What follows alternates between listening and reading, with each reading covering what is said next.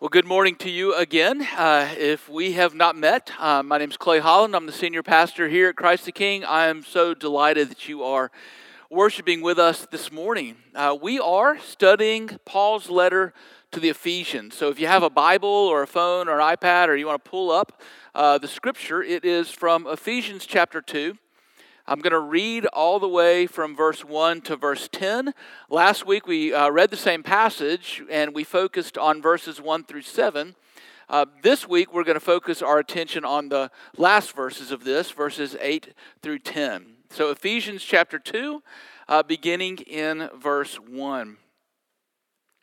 And you are dead in the trespasses and sins in which you once walked, following the course of this world, following the prince of the power of the air, the spirit that is now at work in the sons of disobedience, among whom we all once lived in the passions of our flesh, carrying out the desires of the body and the mind, and were by nature children of wrath, like the rest of mankind.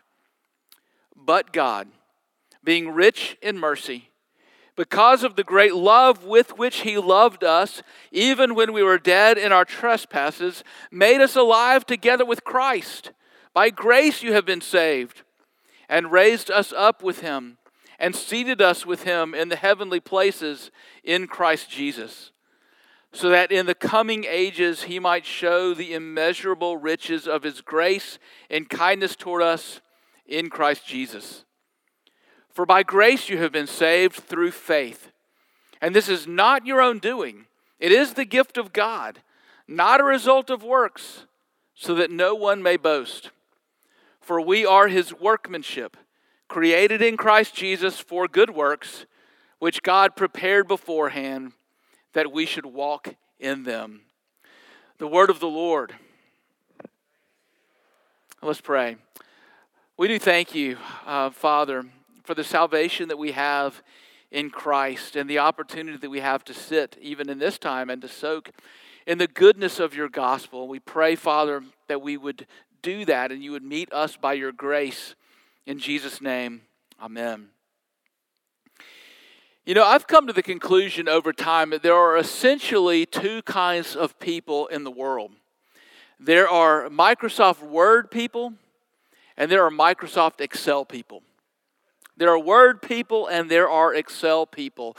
Now, by vocation, I'm a Word person. You know, that's kind of where I live. That's my home. But it might surprise you to find out that I like to play around every once in a while in Excel. You know, for me, getting into Excel is like going on vacation to a strange land. You know, it's full of exotic things like, you know, formulas and, you know, all of this sort of thing. And then I come back home and I settle back into my vocational home of Microsoft Word, right? Now, my oldest son is one of those people who thinks in Excel. I'm not sure where he came from, but he lives, well, it doesn't live in our house, but, you know, he's an Excel guy, right? And at some point I don't remember when this was, but it was some point during this whole lockdown thing. You know, it was either last spring or this fall, or at some point he was working on a project for one of his classes. Now, he's an accountant, so, you know, Excel is like in his wheelhouse, or a soon-to-be accountant. And I was walking by him because his desk was our dining room table, and I looked over his shoulder, and there was the most beautiful spreadsheet that I had ever seen. It was sensible. It was elegant. It was well formatted. It made sense, you know, but he was looking at it and he wasn't satisfied with it. I was like, wow, that's so awesome. And he was like, you know, kind of grumpy about the whole thing. And so finally, he double-clicked on one of the cells, and that's when I saw what was really going on. He double-clicked the cell, and this whole paragraph of a formula popped up, and it made zero sense to me whatsoever. It was like full of equal signs and parentheses and, you know, all kinds of stuff, and it went on like forever and ever and ever. And so he goes into the middle of this formula, and he tweaks a little bit of something, and then he gets back out of it, and then he's like, he rests because it made sense. Now, because I'm a Microsoft Word guy, I immediately went to an analogy, right? I said, wow, this is basically like our lives, isn't it? Isn't this just like our lives here in Houston? What is it that we want to present to ourselves? What is it that we want to present to the world? We want to present to the world that we are beautifully organized spreadsheets. Everything is in order, right? Clean, organized, well formatted, impeccable. But if you were to go into our hearts and you were to double click, click, click, what would you see? The chaos that undergirds all of that, right? This whole operating system that we work through to try to get to what we present on the outside, essentially to be there. The effort and the angst, all of the things that we want to keep hidden and buried, in the formula bar, so that we can present to one another and to the world that everything's good, everything's fine, everything's working just as it should. I think this is the standard operating system of Houston in many ways. We want to present ourselves as people who have it all together, or even to spiritualize it, to use Paul's words in Ephesians, we want to be people of good works. But that's simply the surface. And if there is no actual transformation of the heart, no transformation of the underlying operating system, all it takes is one gust of wind to blow over this whole fragile facade that we have built for ourselves. What we need is not the outward appearance, we need the inward transformation. And that is what the Apostle Paul is getting at in the first 7 verses of Ephesians chapter 2 that we talked about last week. When you truly encounter the gospel, the good news of your salvation in Christ, radical transformation occurs in your life. God makes something possible that was previously impossible. You go from death to life. You go from condemnation to glorification. You go from slavery to sin to freedom in Christ. Radical transformation at the level of the heart, not just at the surface of our lives. But the question is this: how does that happen? How does this transformation occur? How does this radical transformation at the level of your heart take place? That's what verses 8 through 10 is about. Speaking of excel through what you might call an order of operations that can't possibly be reversed. If you remember Algebra 1, right? If you try to add before you solve what's in the parentheses, you're going to get the wrong answer. And if you try to disorder what Paul presents in Ephesians chapter 2, you are not going to have the gospel. You're going to have something entirely different. And so this is what he says, and the order is critical. Grace leads to faith, leads to works. Grace leads to faith, leads to works. And the order there is everything. So let's begin where Paul does, and where Paul begins is with grace. For by grace you have been saved, he says in verse 8.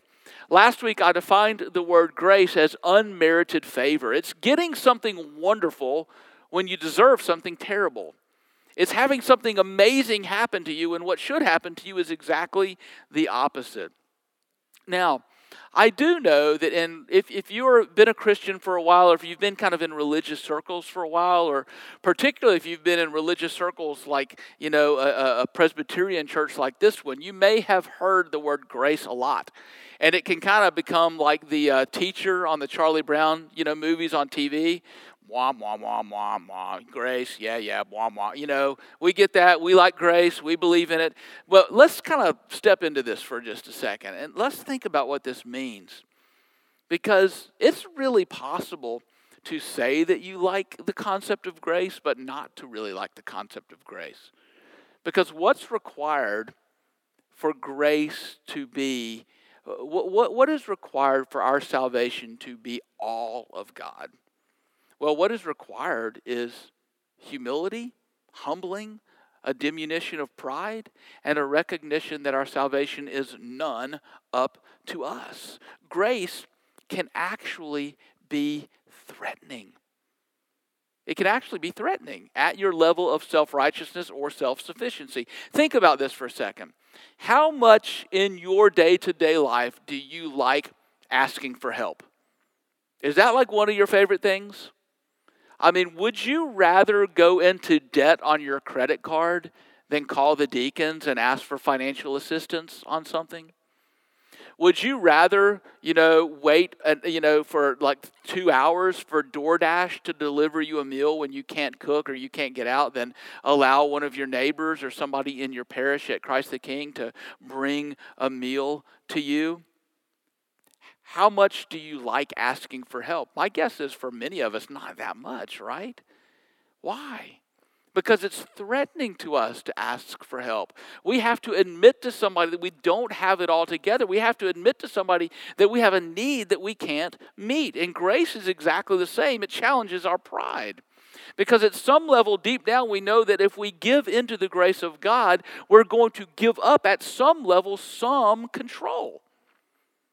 And so we want to hedge a little bit with God. We want grace, but maybe a little bit of grace, not too much.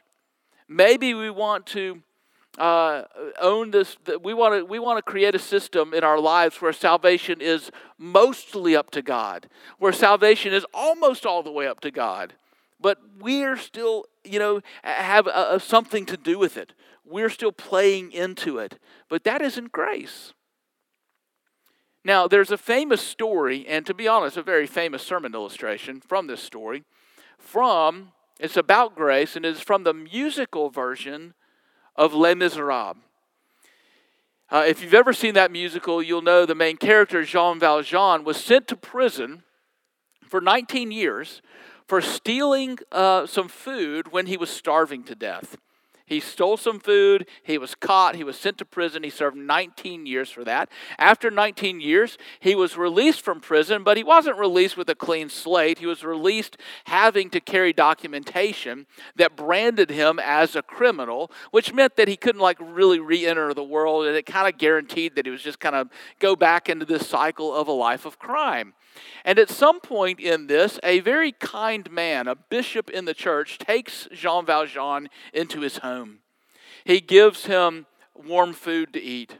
He gives him a bed to sleep in. But what does Jean Valjean do with this act of kindness? He wakes up in the middle of the night, he sneaks around the house, he steals all of the bishop's silver, and he sneaks away in the middle of the night. But he doesn't get away with it. He gets caught by the police, and the police drag him back in front of this bishop and says, "This man stole from you, and he will not get away with it." And what does the bishop do? He says, "He didn't steal that from me. I gave him all of that. But, my friend," he says, you left in such a hurry that you forgot the best pieces." And he held out to him 2 silver candlesticks.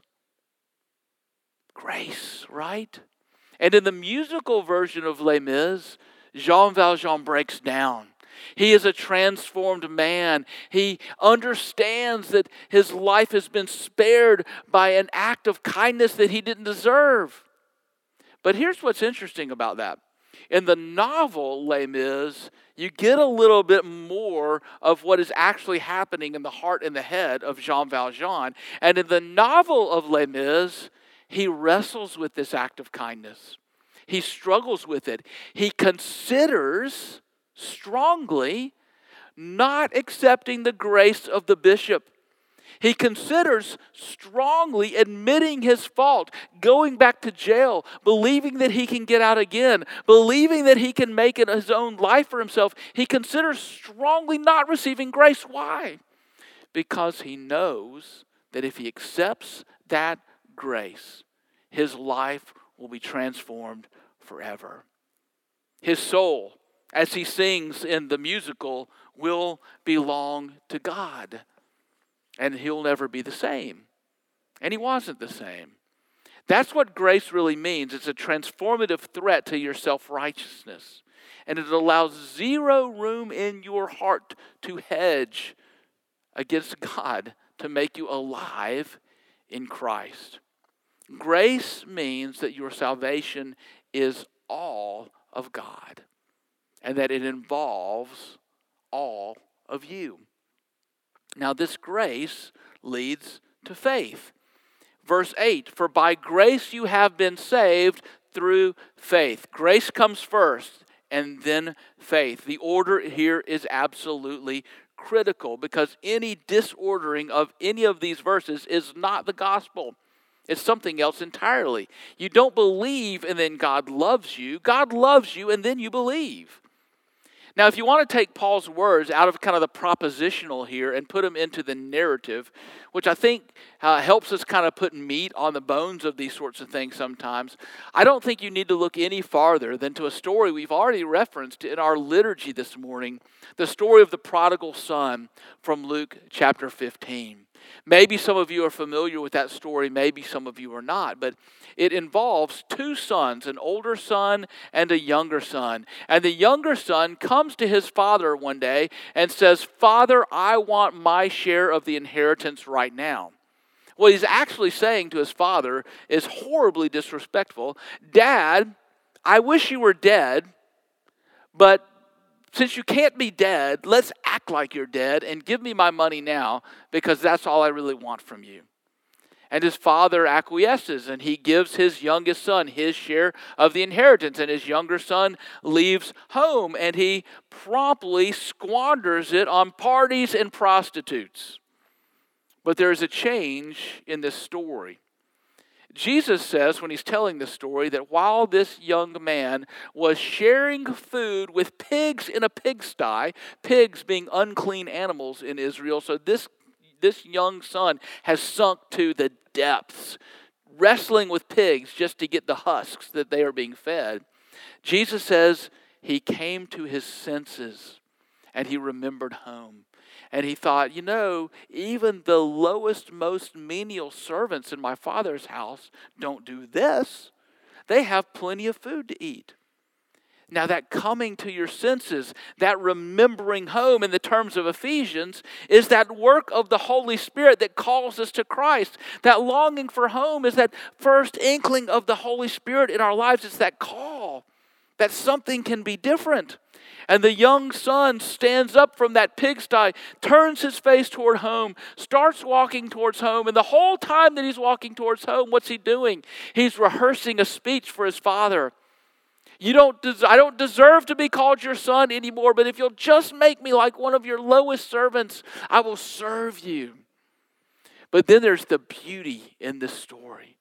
Jesus says that his father saw him while his son was yet a long way off, and he ran to him and he embraced him. And he said, "Let's throw a party. This son of mine was lost and now he is found." He doesn't say, "My new servant." He doesn't say, "My new keeper of the cows." He says, "This son of mine has come back. He has returned." That relationship by the initiation of the Father is completely restored. That's grace. That is grace. The Father took full initiative at restoring the relationship when every action of his son previous to that deserved exactly the opposite response. Now, what does the young son do? Well, what can he do? All he really does is melt into his father's gracious embrace. That's faith. That is faith. You don't have to make faith too complicated. It's as simple as melting into the gracious embrace of God, because that's all you have. And he has run to you. I actually think there's something really refreshing and restful about thinking about faith in relational terms this way and not only in rational terms. Because if God is grabbing you with grace, you just grab him back. That's really what it is. If God's throwing his arms around you and grabbing onto you, just hug him back. That's faith. I think sometimes we make faith too complicated. Okay, I have to believe this, and I have to believe this way, and it has to be neat and tidy, and then I have to believe this. But what if I doubt about this? I mean, I struggle with this a little bit, and some of us in our minds tend to just churn on this and churn and churn and churn, and we struggle to know if we believe. If you are one of those people that wrestles with your faith, you wrestle with doubt, you wrestle with assurance of your salvation, you can think about it like this. There's good news. Because wrestling and longing and yearning and distress spiritually are all signs of grace. They're all signs of God. They're signs that God is moving toward you. Why? Because if He weren't, you wouldn't care. You'd be completely apathetic. You would just blow it off. You wouldn't wrestle. You wouldn't doubt. You wouldn't struggle. You wouldn't have some yearning or some spiritual distress. You wouldn't be longing for home, as C.S. Lewis puts it. The Father's running towards you. Grace is coming your way, right? And faith is just grabbing a hold of that grace. And sometimes you're able to do it with both hands and throw both arms around God and give Him a bear hug. Sometimes you just kind of have like an index finger and a thumb, and you're just kind of hanging on to the corner of His garment. But whatever it is, grab it. Grab it. Because it is preceded by grace. So grace leads to faith that leads to what? Works? Ugh. But that's what it says. Grace leads to faith, leads to works. That's the word the Apostle Paul uses here in verse 10. But look at how careful Paul is not to reverse the order. You are saved by grace through faith, he tells us in verse 8. And this is not of works. That's what he says, not of works, so that no one may boast.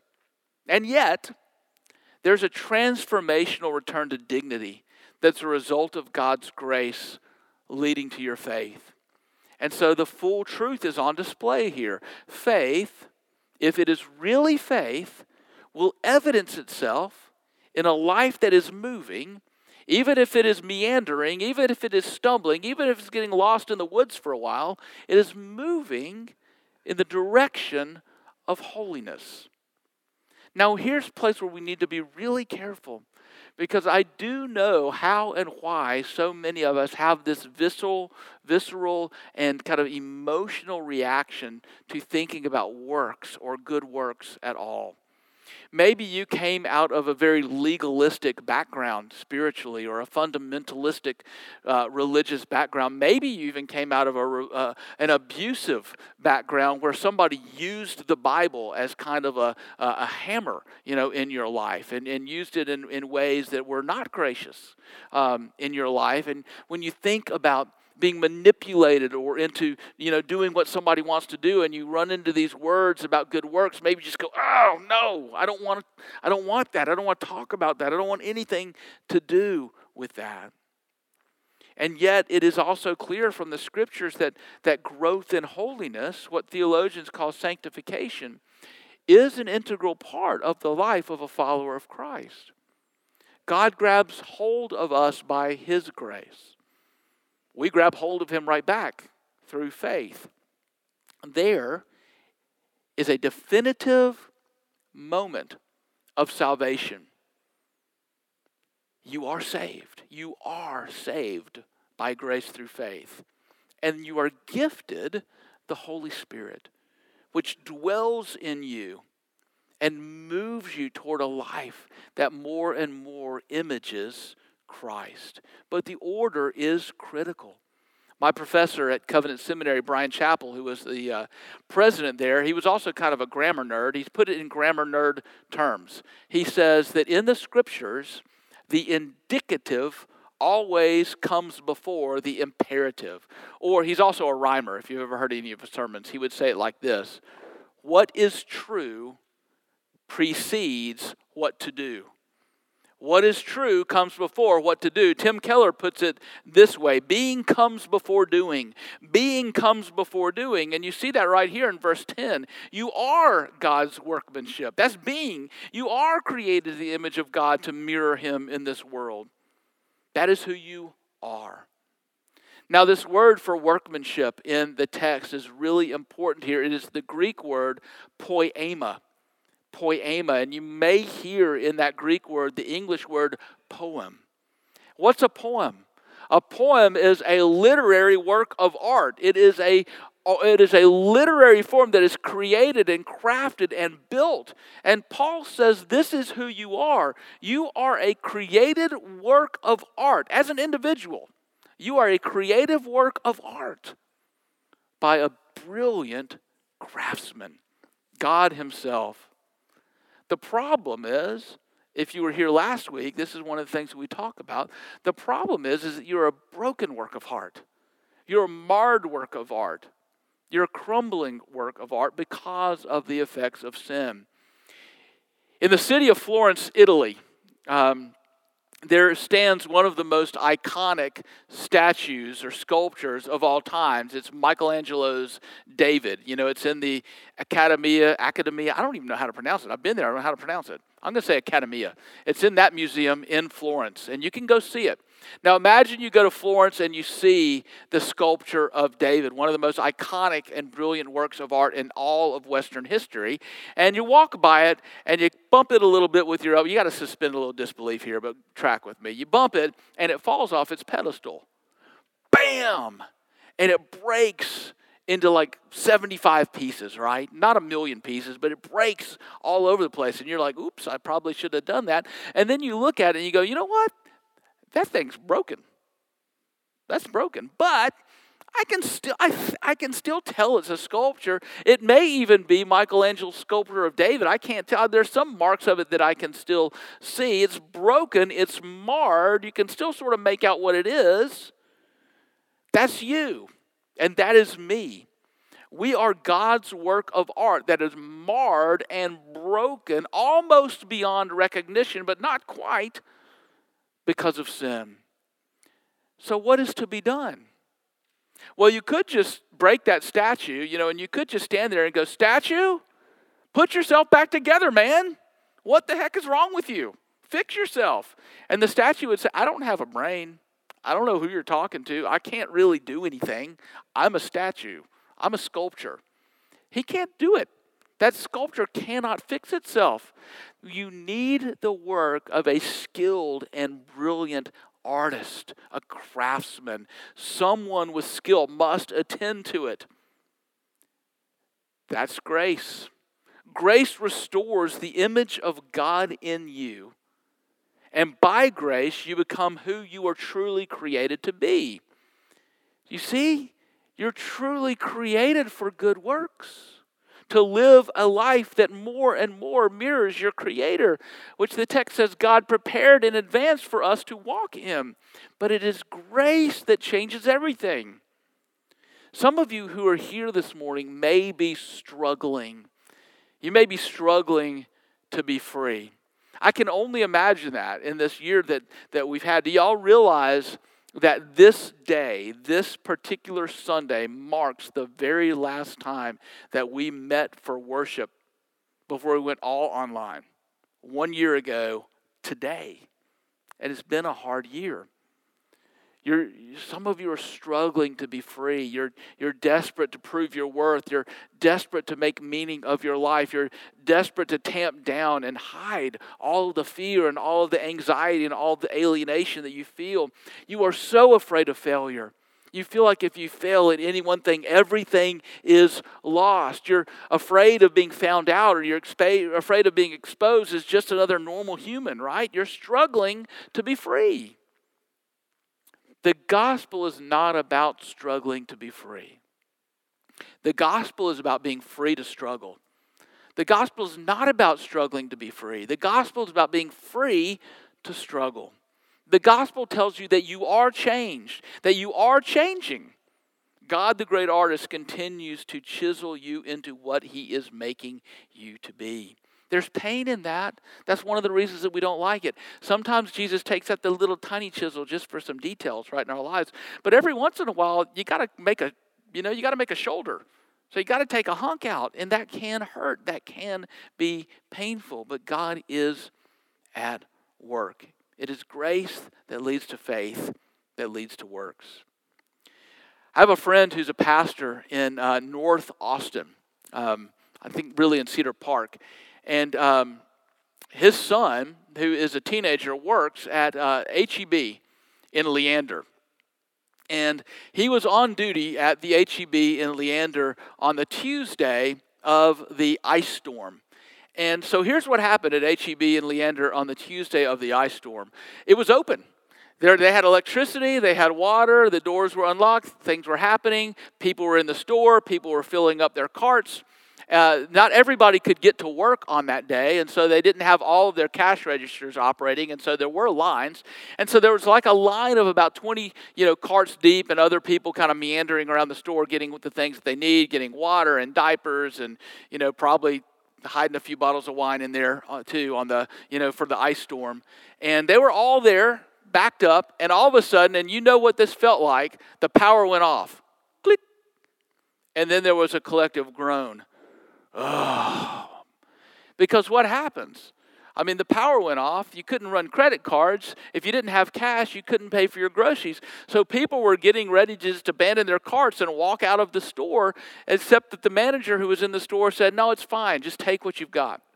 They had to close the doors. They couldn't stay open for everybody to come in because there was no electricity, no water. But all of the people that were in that store who had been shopping just were they let them leave the store with everything they had already in their carts. Massive act of grace. They paid for nothing, right? But then there's more to the story, because what happened in the parking lot?